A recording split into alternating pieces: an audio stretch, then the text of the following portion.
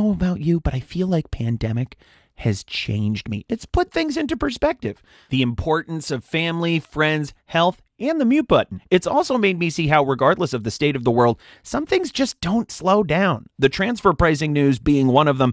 Hello, everyone. It's Matthew DeMello, your host of The Fiona Show, hot off the press, Cross-Border Solutions weekly transfer pricing in the news podcast. Which Middle Eastern country is introducing country-by-country reports? Why is Luxembourg cracking down on EU blacklist countries? And how is Greece helping pandemic-stricken taxpayers? We've got those stories for you, hot off the press. But first, a message from my friends and yours at Cross-Border Solutions.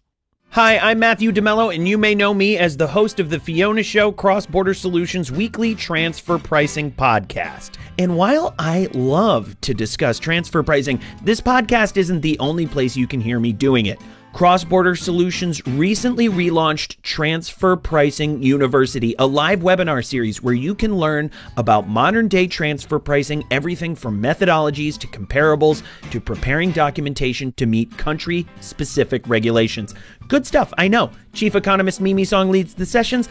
I just ask the occasional obvious question. Since our program is NASBA certified, you can earn 1 CPE credit for joining each session. Pretty sweet. So what are you waiting for? Join us for Transfer Pricing University Weekly. Classes are free, so now you really have no reason to miss it. Sign up at xbs.ai/TPU.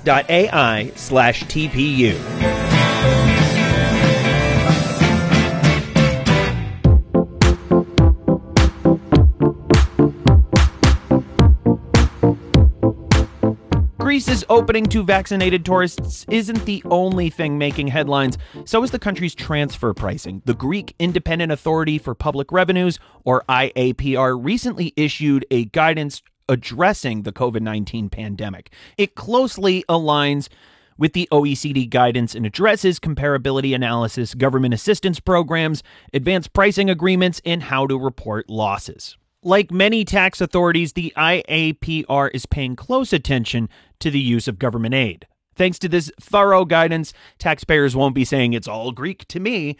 Government assistance must be highlighted in transfer pricing documentation and analyzed in the comparability and functional analysis. As for intercompany agreements, the guidance notes that intergroup contractual obligations can be renegotiated thanks to force majeure, a clause that frees parties from liabilities if an unavoidable catastrophe occurs. You mean like a global pandemic?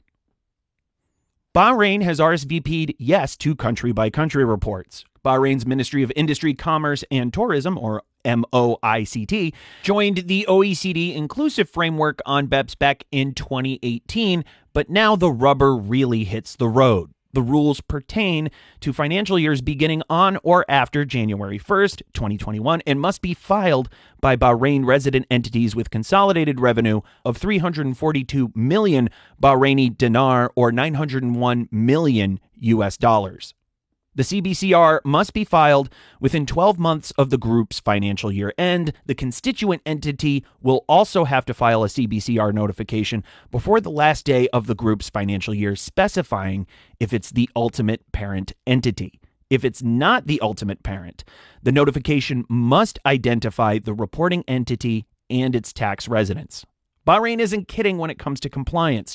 Failure to submit or late submissions will cost you in more ways than one. Administrative penalties can reach as high as 100,000 Bahraini dinar, or 264,000 US dollars, along with suspension of commercial registration for 6 months.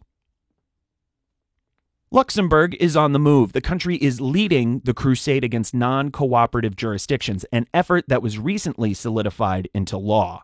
The law restricts interest and royalties tax deductions to associated enterprises in EU blacklist countries. The restriction can be waived, but requires proof that satisfactory economic benefit exists aside from the tax deduction. One more show and tell for the taxpayer. The new rules apply from March 1st, 2021, and will use the latest version of the blacklist as of January 1st of each year.